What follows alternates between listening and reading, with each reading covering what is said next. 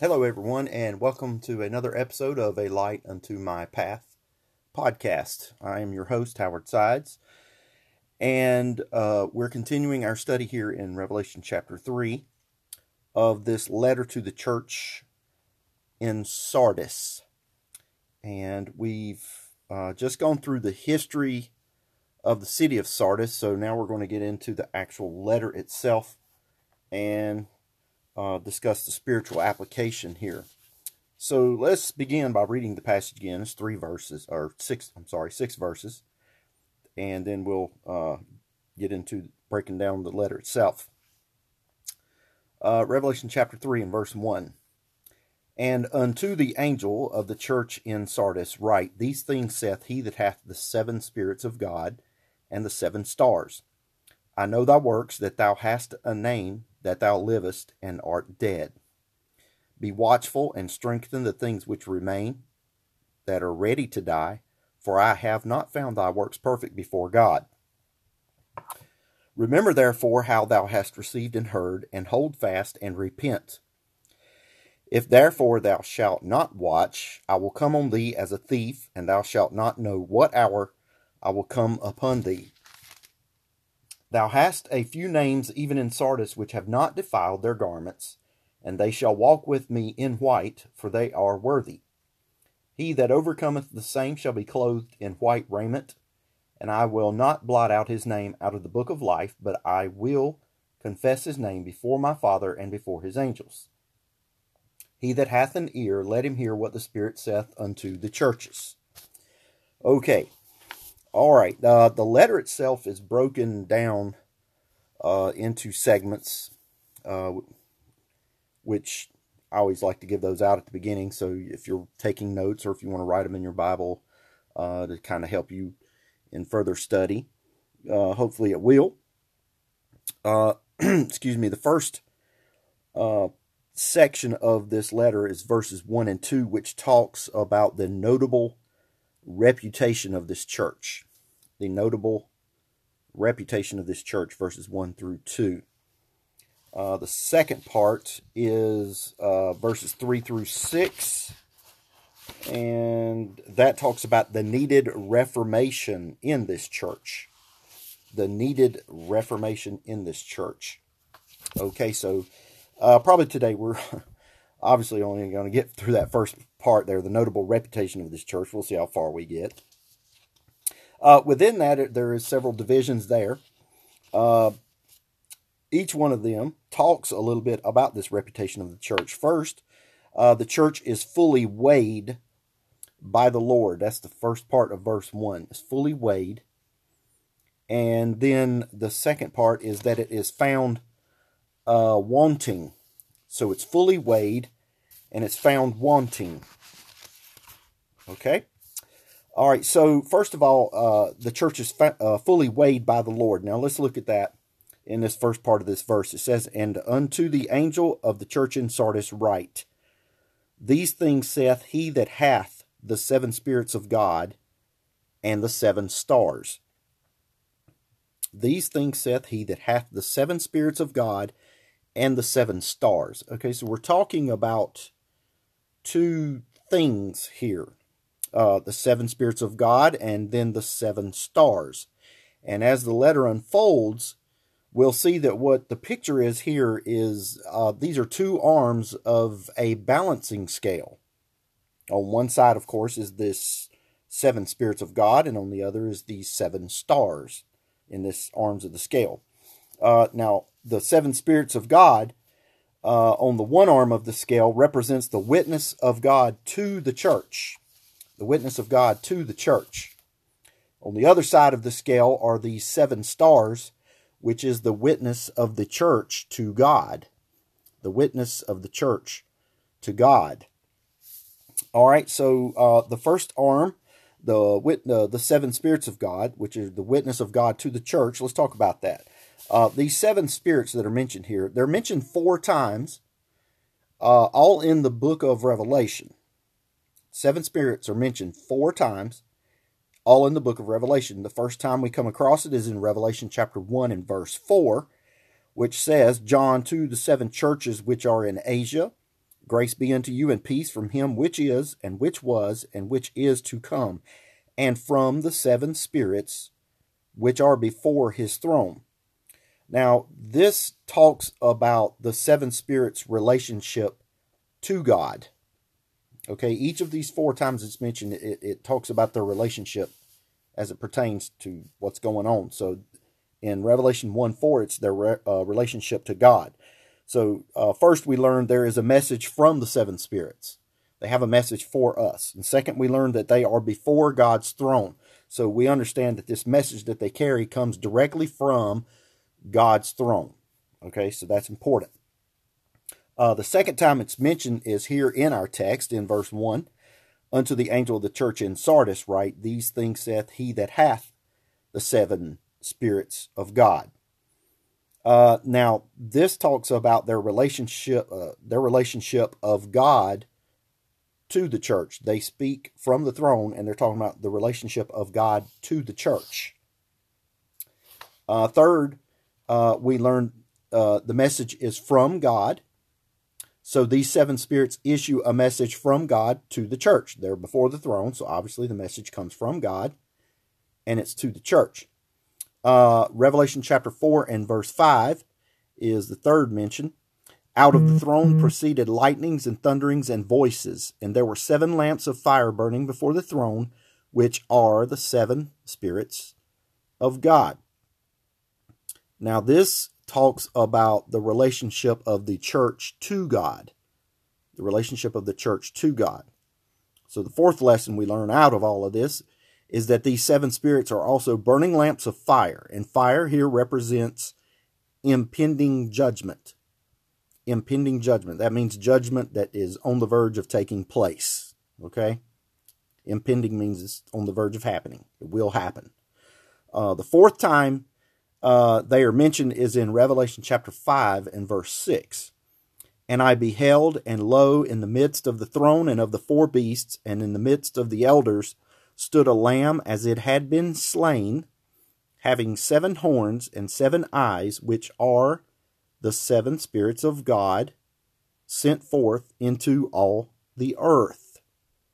So the next thing we learn here, the fifth thing we learn, is their relationship to the earth. Well, this fourth thing, mention of them, it's talking about the relationship to. So the fifth thing we learn is that these 7 spirits are the 7 eyes of the Lamb. Now these eyes are actually mentioned in the book of Ezekiel in his vision of chapter 10. Ezekiel chapter 10, verses 9 through 12. And I'll read that if you want to take time to look at that with me. Ezekiel chapter 10, verses 9 through 12. And here the Bible says, And when I looked, behold, the 4 wheels by the cherubims, one wheel by one cherub, and another wheel by another cherub. And the appearance of the wheels was as the color of a beryl stone. That's B-E-R-Y-L, beryl stone. Verse 10, And as for their appearances, they 4 had one likeness. That's basically saying the 4 wheels just looked exactly alike. As if a wheel had been in the midst of a wheel.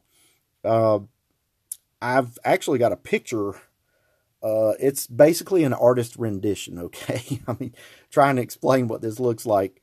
You can just imagine it. And he's still in the middle of the description. But what that means of a wheel that has been in the midst of a wheel. Let's say you take 2 rings. One's a little bit larger than the other. And let's say it's standing straight up from you facing directly outward. Okay, that ring, the bigger ring is facing you outward. Okay, so the hole is from the left to the right. Okay, and then that second ring, the smaller ring, is exactly opposite of that. In other words, it's facing left to right with inside of the other. So it's kind of like a cross. The 2 rings, one inside of the other. Okay, that's kind of the picture that he's trying to explain here. So again, verse 10, And as for their appearances, they 4 had one likeness, as if a wheel had been in the midst of a wheel. When they went upon their 4 sides. They turned not as they went, but to the place whither the head looked, they followed it. They turned not as they went. He says that twice. They turned not as they went. I imagine that's important for further study. Verse 12, and their whole body, and their backs, and their hands, and their wings, and the wheels were full of eyes round about, even the wheels that they four had. So you see these wheels, and they have all these eyes on the outside of them. That's just a crazy imagination. And again, I emphasize when you mention the word angel, and people always picture a beautiful blonde-haired lady or a brunette or whatever it is, but it's usually a female, a pretty female, in a white flowing gown. She's got her wings, and there's a halo on her head.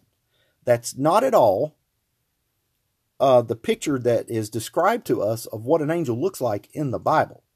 That is an artist's rendition, basically, of what he thinks an angel looks like. Now, I'm not saying that there's not an angel that doesn't look like that, but they don't all look like that. This description in Ezekiel gives a far different picture of these four wheels by these cherubs that look like two rings, one inside of the other, and they've got all these eyes on the outside of them. That would scare you half to death if that thing come out and was visible to you, okay? And I imagine some of these other angels, like Michael and Gabriel, some of the ones that we know by name, many of them have a far more fierce countenance than what we give them credit for. Yes, they most certainly do. But getting back to the thing here, all right, now these seven spirits are actually seven operations of one spirit, and that one spirit is the Holy Spirit. Okay, it's seven operations of one spirit, the Holy Spirit. Okay, not seven different spirits of God. Okay, a comparison of this phrase in the letter to the church at Ephesus, to the letter to the church at Sardis. So let's look at the letter to Ephesus, which was at the beginning of chapter 2, and then here in the beginning of chapter 3. Now, Ephesus was so focused on the work that they had forgotten the love, which was the foundation of their work there. Let's see, where does it say?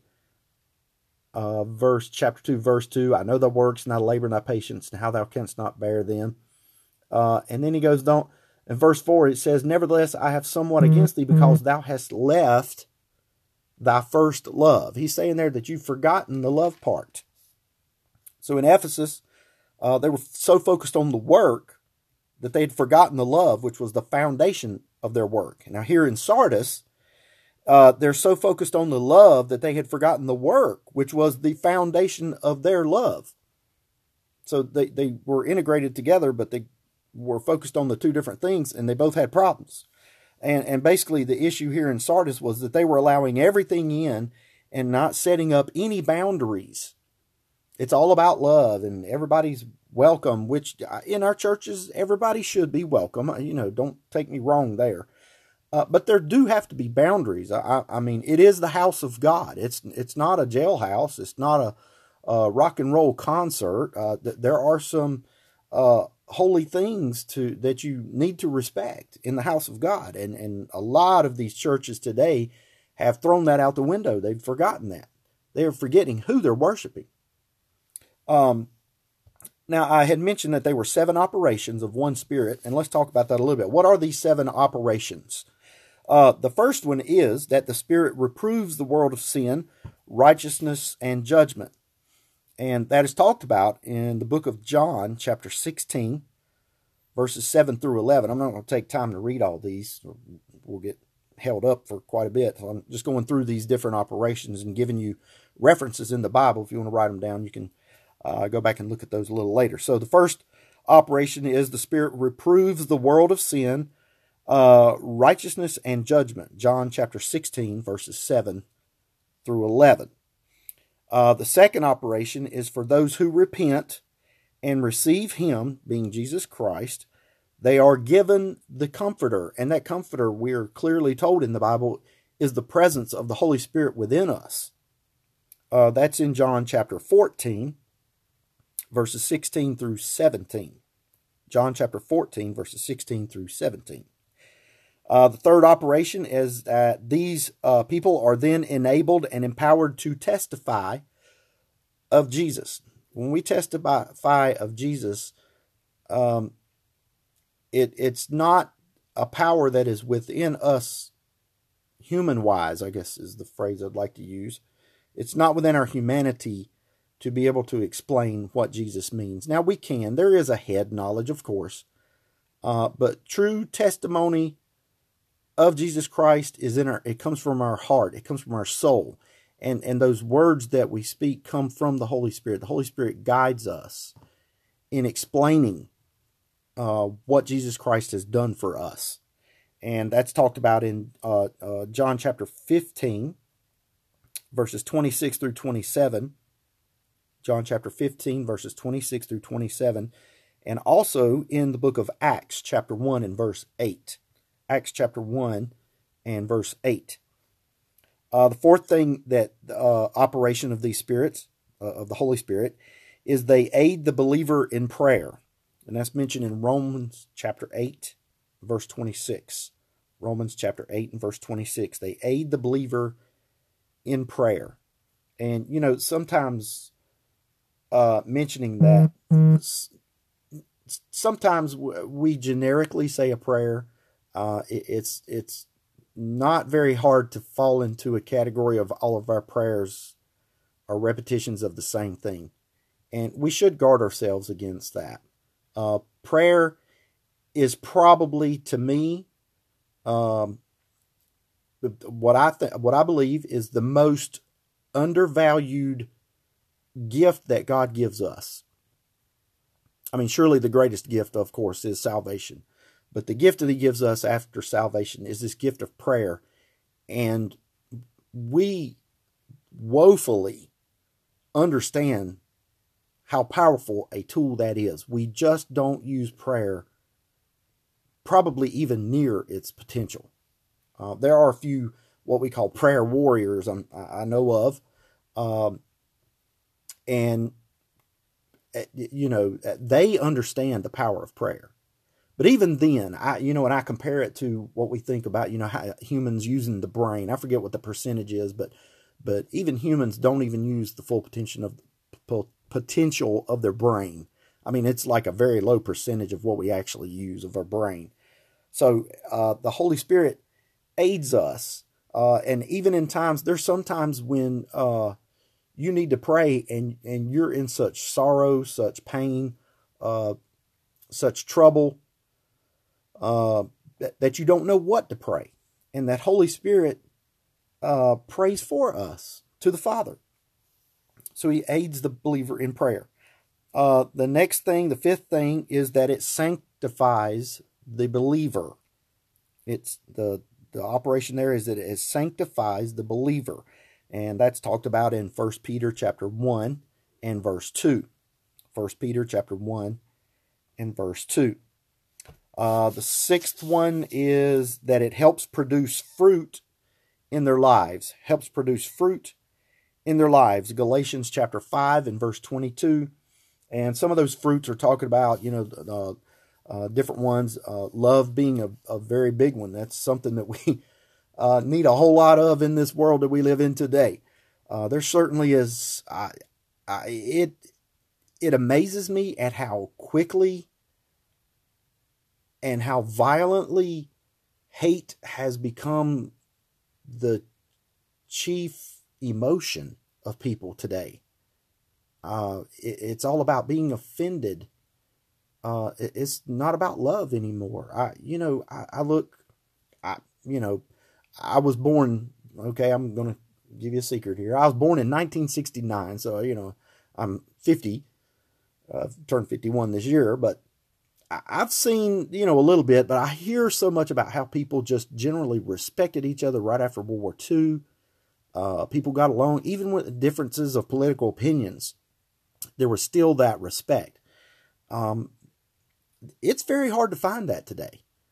Two people of opposing views, it's hard to find people that get along still after that, when they discover that. So here it helps produce the fruit in their lives. And as Christians, we should show the love of Christ to others. And I think many times we do need help in that category. A lot of us do. Maybe not all of us, but a lot of us do. All right, and then the seventh operation of these seven spirits that it's talking about here is that they seal the believer until the day of redemption. They seal the believer until the day of redemption. That's Ephesians chapter 1, verses 13 through 14. And then again in chapter 4, verse 30. Ephesians chapter 1, verses 13 through 14. And then Ephesians chapter 4 and verse 30. And I want to take a minute to just read that one. Ephesians chapter 4 and verse 30. Okay? Talking about they seal the believer until the day of redemption. Ephesians chapter 4 verse 30 says, "And grieve not the Holy Spirit of God, whereby ye are sealed unto the day of redemption." What does it mean by grieving not the Holy Spirit? That's talking about when we sin. When we sin, it grieves, it saddens the Holy Spirit. That Holy Spirit is living within us. And when we commit a sin, we become an offense. Sin and God are at war. And God has nothing to do with sin. And so the Holy Spirit, it is grieved, it is sorrowed by when we commit sin. So, and it says that we are sealed until the day of redemption. I know there is a lot of doctrines out there of so-called believers, Bible believers, that actually believe that you can lose your salvation. Okay? This is a verse that we use in the Bible to clearly show that you cannot lose your salvation. Once you're saved, you're always saved. Now, your attitude and your actions may not always show that, but once you're truly saved, you're always saved. If not, and this is something to consider, if we are not always saved, if we can lose our salvation, then that doctrine and that thought is implying that the blood of Jesus Christ is not pure enough to forgive us and cleanse us of all unrighteousness. It's not pure enough. And if his blood's not pure enough, then, my friends, we are in some serious trouble. The Bible clearly shows that his blood was pure and it was holy, it was acceptable to God. And when that blood is applied, it is a one-time application. It does not have to be applied and applied and applied, thereby meaning that it is weak and inferior. Once it's applied, it's holy and acceptable to God. It's always there. So if you're truly saved, my friend, you can have confidence and peace in the fact that you're always saved. All right? So that's the one side of this scale that we're talking about. One arm of the scale, which is the witness of God to the church, which is the seven spirits of God. Now, on the other side are the seven stars. This is the witness of the church to God. The witness of the church to God. Now, there is a debate over what these seven stars actually represents. And there's two thoughts here. One is that these stars is representing the pastors or the bishops of these churches. Talks about the pastor or bishop, basically, of these churches, the leaders of these churches. The other side of the thought is that it could be the angels in charge of these churches. I really don't know which one it is. We may get into it a little bit later and study up on it and nail it down for sure what it is. But the main thought here is that these churches all belong to Jesus Christ. He's the leader of the church. And the pastor might be the human leader of the church, but he follows Jesus Christ. And so Jesus Christ, these churches belong to Jesus Christ. Now, when mentioned with the seven spirits, we can see how they carry God's message to the church, and then the seven stars carry the church's testimony to God. Okay, so there's the two sides of this scale that we've been talking about. And this talks about the magnitude of its heavenly calling. The magnitude of its heavenly calling. Now let's look at the magnitude of its holy character in the next part of this verse. The magnitude of its holy character. the phrase in verse 1, I know thy works, that thou hast a name, that thou livest. I know thy works, that thou hast a name, that thou livest. So this church has some kind of a name or a reputation is what it's talking about here. And I heard it mentioned one time, and I thought it fit well.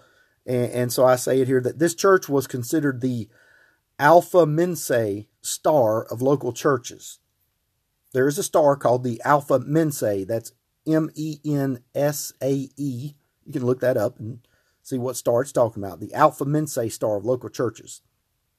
Now, astronomers tell us the light from the Alpha Mensae star takes 33 years to reach us. 33 years to reach us. Now, that star could have, for example, burned out 30 years ago, but its light will still continue to shine on us for another 3 years. That's how far away it is, how bright it is, and how far that light has to travel to reach us. 33 years. Now, it could be a dead star. Right now, it could be a dead star, but we're still seeing that light from it. And that's exactly a representation of what this church of Sardis was like. Although it's a dead star, and it's continuing to shine, what the shine is that we see is the light from a brilliant past, when that star was fully bright. But since then, it's gone out. But what we see is still that light until it dies out, okay?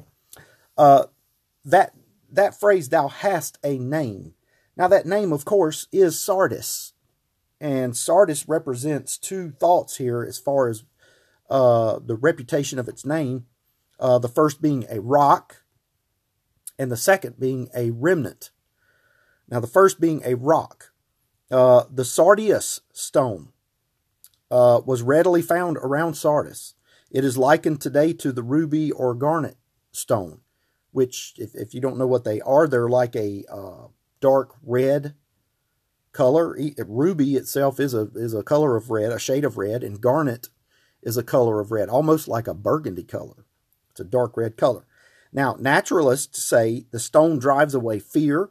It gives boldness, cheerfulness, and sharpness of wit, and frees from witchcraft and sorceries. Now, this may truly represent the boldness and courage of the believers here to drive out the old ways of the witchcraft of Jezebel and the sorcery of the Church of Rome that was present here. Okay, so that talks about it being a rock. Now let's look at this idea of it being a remnant. And a remnant is a small part of something, a very small part. Now, the Hebrew word sarid, S-A-R-I-D, means remnant. The Hebrew word sarid means remnant. Now, this truly represents those few mentioned further on in verse 4. It says, thou hast a few names, even in Sardis. That's that remnant that it's talking about. Okay? And they have not defiled their garments. So that tells us that they are staying true to the belief. Now, there's another Hebrew word, which is sered, S-E-R-E-D. Sered, S-E-R-E-D. And it means a carpenter's rule or a line. A carpenter's rule or line. This represents the actions of the remnant who would bring, represents the actions of the remnant. I'm sorry, I lost my train of thought there for a minute. I'm sorry. I'll have to get back and finish my notes on that there. Okay, the next phrase, it says, that thou livest. That thou livest.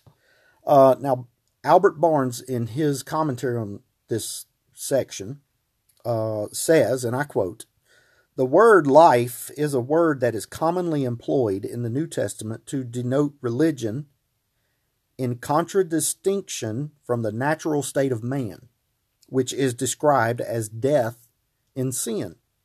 By the profession of religion, they expressed the purpose to live unto God and for another world. They professed to have true spiritual life. And I put, that's the end quote, by the way. Where he uses that phrase, they professed, I put within my own brackets there, with their mouths. They only professed to be Christians with their mouths. Again, remember they had lost the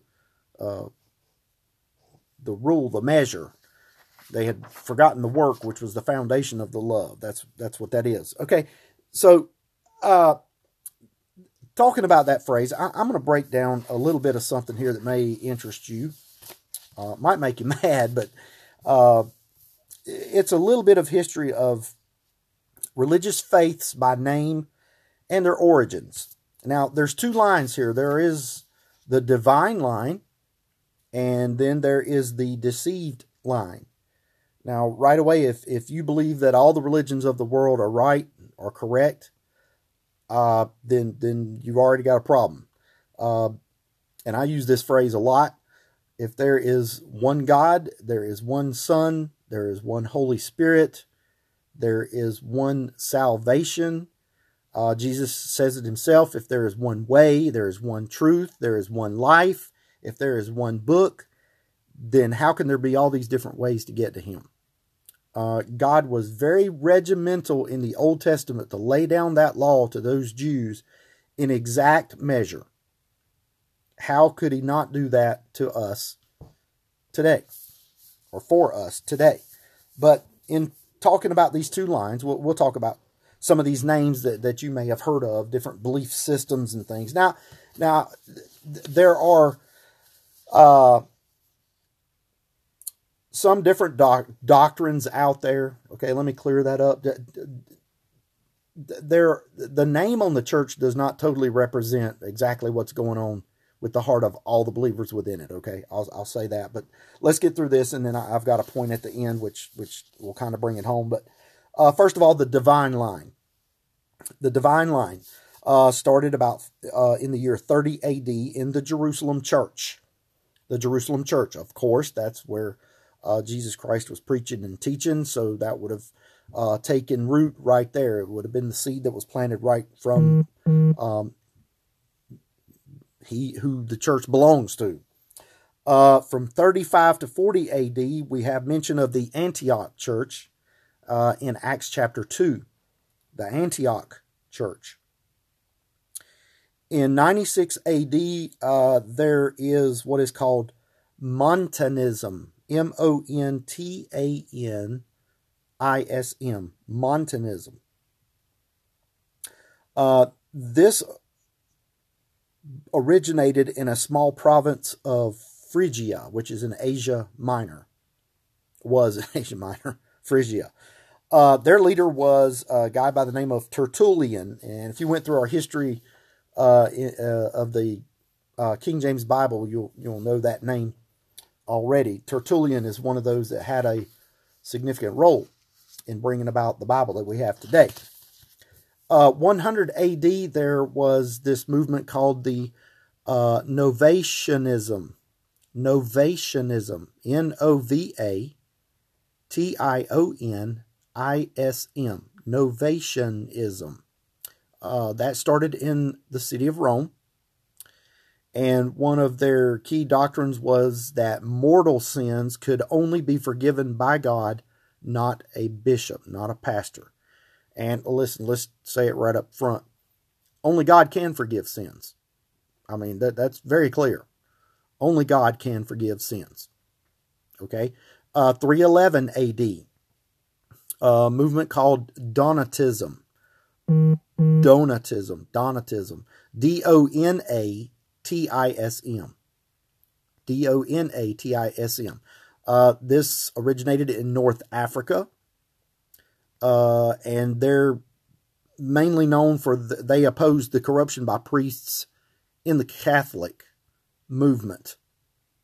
Now, there could have been priests in other religions, but their main thing was this corruption of Catholic priests that was taking place where they were, in North Africa. Donatism. Later on, 650 AD, there is Paulicanism. Of course, the name Paul there. Paulicanism. Paulicanism.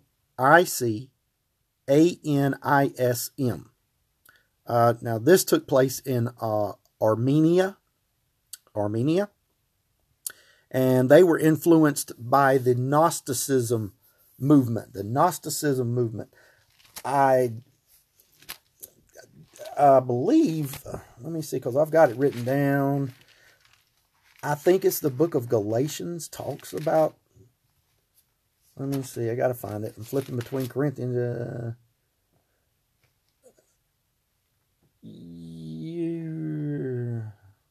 I think it's in Galatians. It mentions legalism, basically, in Galatians. But I think one of these small, let's see, Galatians, Ephesians, Philippians, one of these talks about Gnosticism. I wish I had written it down for you. I'm sorry. I really thought it was Galatians, to be honest with you. Let's see. I'm going to try a little more. I can't remember. Oh, well, if you look it up, I'm sure you can find it. Maybe that's a good little subject to study, Gnosticism. Okay. What is the Gnosticism movement? Basically, it's two basic principles. One, there is an evil God who is the creator and ruler. And then there's a good God, which is a deity of a later world to come. In other words, right now we're dealing with an evil God in the creator and the ruler, but then basically if you think like in the millennial reign, it'll be a deity of the later, a good God that'll come later. But yeah, they had Gnosticism, they had some other issues going on, but that was them, the Polycanism movement. Now, later in 850 AD, there is Arnoldism. Arnoldism, Arnoldism.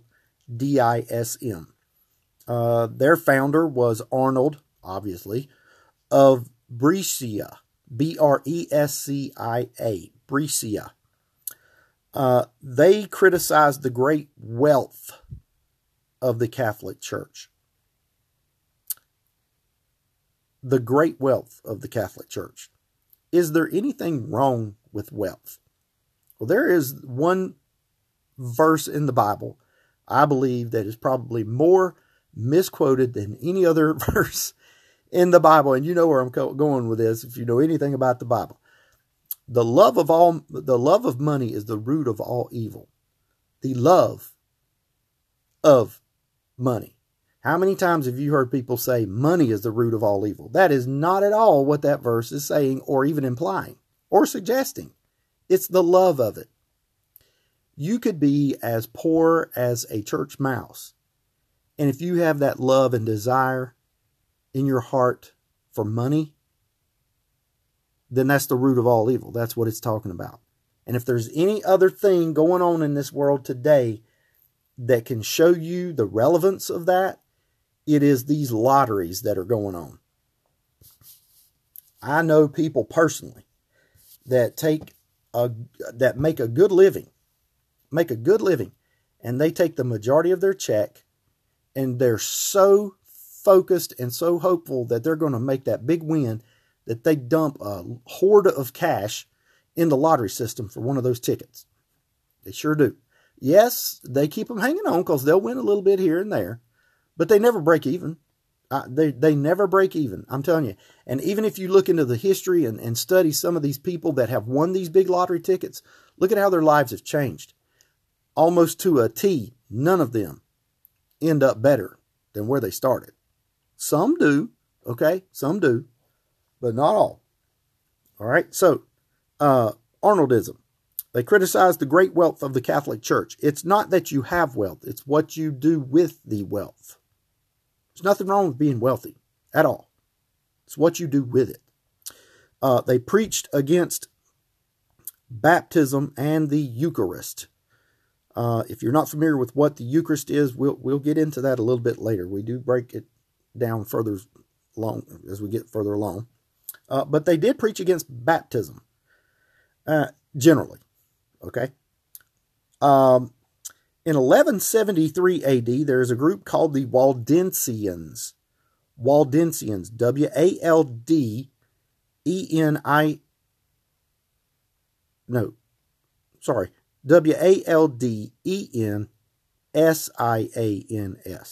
There you go.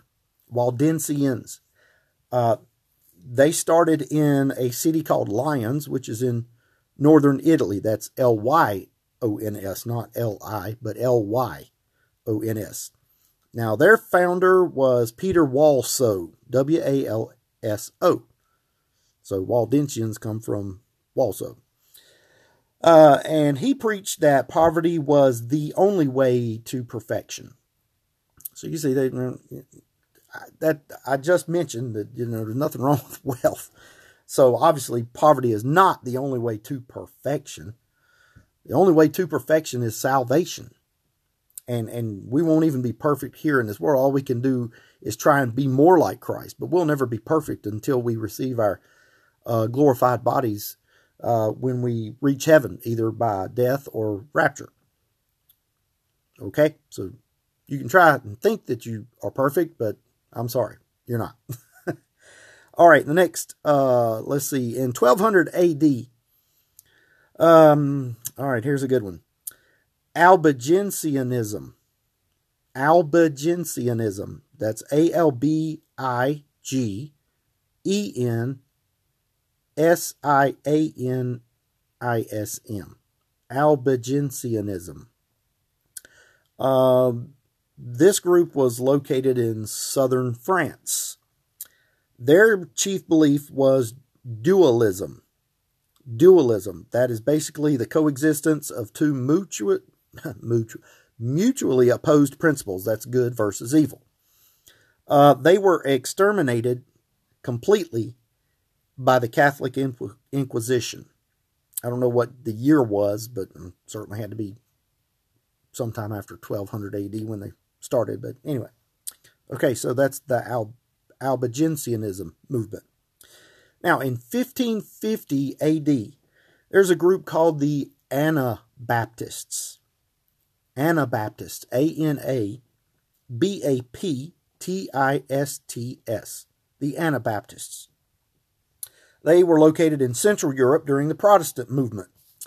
They rejected infant baptism for believers' baptism. Infant baptism for believers' baptism. You may ask the question, well, what is the difference there? Infant baptism is a practice of many religions. A chief one I know of personally is the Catholic Church. They're not the only ones. But they will bring in a baby and baptize that baby. And that baptism of that baby is basically an acknowledgement that that child is saved and headed to heaven. It is their form of salvation. Believer's baptism is personally what I believe, and the Bible teaches it. Baptism is an outward expression of what took place on the inside. Baptism is something that happens after salvation. Okay? Can you be saved without baptism? You certainly can. But baptism is a doctrine that I believe that Christ represented by himself being baptized by John the Baptist.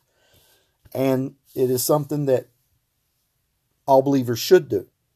I do understand that there's probably some people in some places, they don't have the capacity, the ability to do it, or, a good example of this is that it's not necessary. Look at the thief on the cross. When Christ told him, "Today thou shalt be with me in paradise." Obviously the man was saved. Where was he going to go to be baptized? He couldn't get down off the cross. Wait a minute. Hold on. Stop. Time out. I got to go get baptized and then come back. Didn't happen. So are they saying that Christ lied? You tell him that. I'm not. I believe him. When he said, "Today thou shalt be with me in paradise," I believe that. Okay? So the Anabaptists rejected infant baptism for believers' baptism. The name Anabaptist originated as a mocking title by the Catholics. The term meant rebaptizers. And basically, Catholics believed in infant baptism, but these people, once they got saved, they were baptized then, and so the Catholics were calling them rebaptists, which became Anna, which means or repetition, so Anabaptist. They were persecuted by the Protestants as well as the Catholics for their streamlined view. They were rejected by both. Then finally, 1609 AD, 1609 AD. There's the term Baptists. Baptist. Now, this term was first used by a man named John Smyth. That's Smyth. John Smyth. He was a pastor in Amsterdam. So if you want to know where that name, title Baptist, come from, that's where it came from. John Smyth, a pastor in Amsterdam. So there we see some examples of the divine line.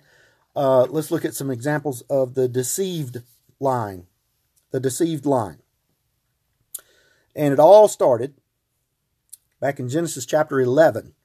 That's about 2500 to 3500 BC. 2500 to 3500 BC. And it begins with Nimrod and the Tower of Babel.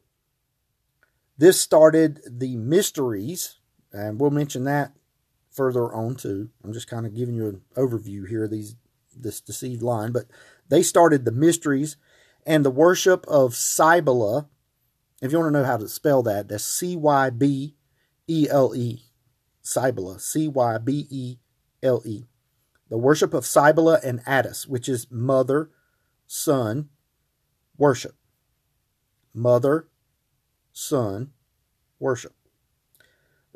Now these people that were at this Tower of Babel, if you remember the story there, God spread them out. Remember, he confused their languages and made them spread out? He had told them from the beginning to be fruitful and replenish the earth. Not replenish the plain, replenish the earth. He wanted people to spread out. These people were scattered. Since they didn't leave, God scattered them. But they would have kept their common belief systems. They would have remembered and taught their children and practiced what they'd learned there wherever they went. Okay? Later on, 1425 BC, Israel, as a nation, begins worshiping Baal and Ashtoreth. Now, this is talked about in Judges chapter 2 and verse 13. Judges chapter 2 and verse 13. Israel begins worshiping Baal and Ashtoreth. Ashtoreth is a Phoenician goddess of fertility. A Phoenician goddess of fertility. Now, we know this goddess by other names. The Romans call her Diana. The Grecians call her Artemis. And the Babylons called her Cybele, which was the original goddess of fertility, Cybele. Now, Jeremiah 44 mentions Ashtoreth and gives her a certain title. And we're going to really get into this a little bit later on. Again, this is a general, but I want to give you this title that you may know if you've heard this before. This is where they get this title from. This is exactly where it originated from. Jeremiah 44, verse 18 through 19. It says, "But since we left off to burn incense to the Queen of Heaven." Since we left off to burn incense to the Queen of Heaven. Who are they talking about there? That Queen of Heaven. They're talking about Ashtoreth. They're talking about Diana. They're talking about Artemis. They're talking about Cybele. The origination of the Babylonian mysteries and all of that. She was called the Queen of Heaven. Verse 18, "But since we left off to burn incense to the Queen of Heaven, and to pour out drink offerings unto her, we have wanted all things, and have been consumed by the sword and by the famine. And when we burned incense to the Queen of Heaven, and poured out drink offerings unto her, did we make her cakes to worship her, and pour out drink offerings unto her without our men." What are those cakes that it mentions there? Would you believe me if I told you that they were wafers of bread? Wafers of bread and drinks offered up to the Queen of Heaven. That's a title that the Roman Catholic Church uses when they speak of Mary. They have titled her the Queen of Heaven. You can look it up and see it. It's there in print. All right, that was in 1425. Now, later on in 990 BC, Solomon begins worshiping Ashtoreth. Solomon begins worshiping Ashtoreth. That's talked about in 1 Kings chapter 11 and verse 5. 1 Kings 11 and verse 5. Now consider this. This is the smartest man on the planet of the earth. Don't you think for a minute that you're too smart to fall for these tricks of Satan. If the smartest man on earth could, you certainly could. We have to keep our guard up. 900 to 800 BC is when Greek mythology took off. 900 to 800 BC. In 720 BC, Babylon is mentioned for the first time in 2 Kings 17:24. Babylon's mentioned for the first time. Why? Because they are mentioned as bringing their gods into Samaria. So by bringing those gods in, they're recognized as coming from Babylon. 133 BC, Rome conquers Sardis. We've talked about that a little bit already. We're in this letter to Sardis, as a matter of fact. But Rome conquers Sardis and removes their sacred stone. I think we mentioned that a little bit last episode. But that sacred stone is probably, most likely, a meteorite, or meteor, I think is the correct term, that fell from the sky. And of course, someone saw it and found it, and obviously it fell from heaven. What are they? I mean, they're wrapped up in this worship of all of these gods of fertility and all this stuff. Yeah, they're going to worship it, of course. But anyway, so when Rome conquers Sardis, they remove that stone from the temple of Cybele. And guess where the Romans are going to take it? They're going to take it to their home. And where is their home? Their home is in Rome. Didn't mean for that to rhyme, but it does. They took this stone to Rome. Acts chapter 19 and verse 35 makes a mention of another group that talks about a certain object like this. Acts 19:35, it says, "And when the town clerk had appeased the people, he said, Ye men of Ephesus, what man is there that knoweth not how that the city of the Ephesians is a worshipper of the great goddess Diana, and of the image which fell down from Jupiter?" What is that image that fell down from Jupiter? That's a meteor, or meteorite, or whatever the correct term is, but you get my point, right? Diana is the Roman goddess of fertility. Another name for the Queen of Heaven. And there's another mention of this meteorite, whatever it is. Okay, later on in 200 AD.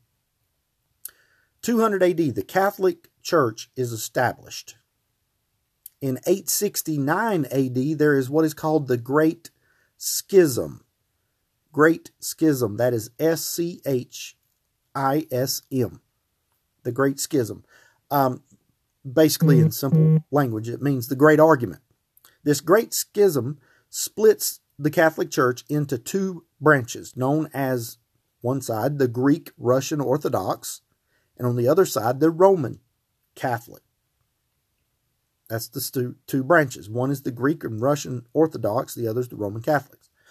The 1500s, this is when the Protestant movement begins, in the 1500s. Why do they call them the Protestants? Because they were protesting against the Roman Catholic Church.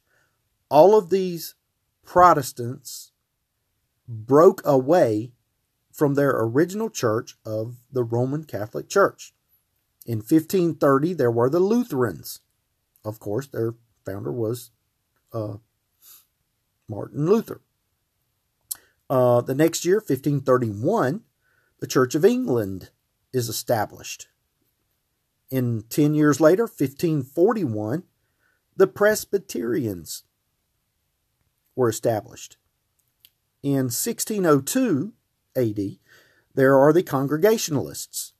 And 1785, the Methodists break away from the Church of England. So the Methodists weren't actually what would you call it, a first division from the Roman Catholic. They were a second division. The Church of England broke away from the Roman Catholic Church, and then the Methodists broke away from the Church of England. Now, from these main branches being the Roman Catholics, the Lutherans, the Church of England, the Presbyterians, the Congregationalists, the Methodists, come all the other denominations of the entire world. The entire world all come from these branches. In listing these deceived denominations as a whole, remember, as I stated, and as it says in verse 4 of our text here, there are possibly a few in these denominations who are true believers. There is always a remnant somewhere. God always keeps a remnant. And so, I'm not knocking the Lutherans. I'm not knocking the Methodists. I'm not knocking the Presbyterians. I have friends who are of each of these religious denominations. I have friends who are Roman Catholics, but they believe different than I do. I hold a different doctrine than they do. That's all I'm saying. But in my beliefs and what the Bible teaches and what I believe that the Bible says, they are deceived. I can't put it any other way. It's clearly what the Bible teaches. And we'll get into that as we get it after we get through these letters and get into some of this other stuff. You'll just see what a master deceiver Satan is. And it's sad, but it's true.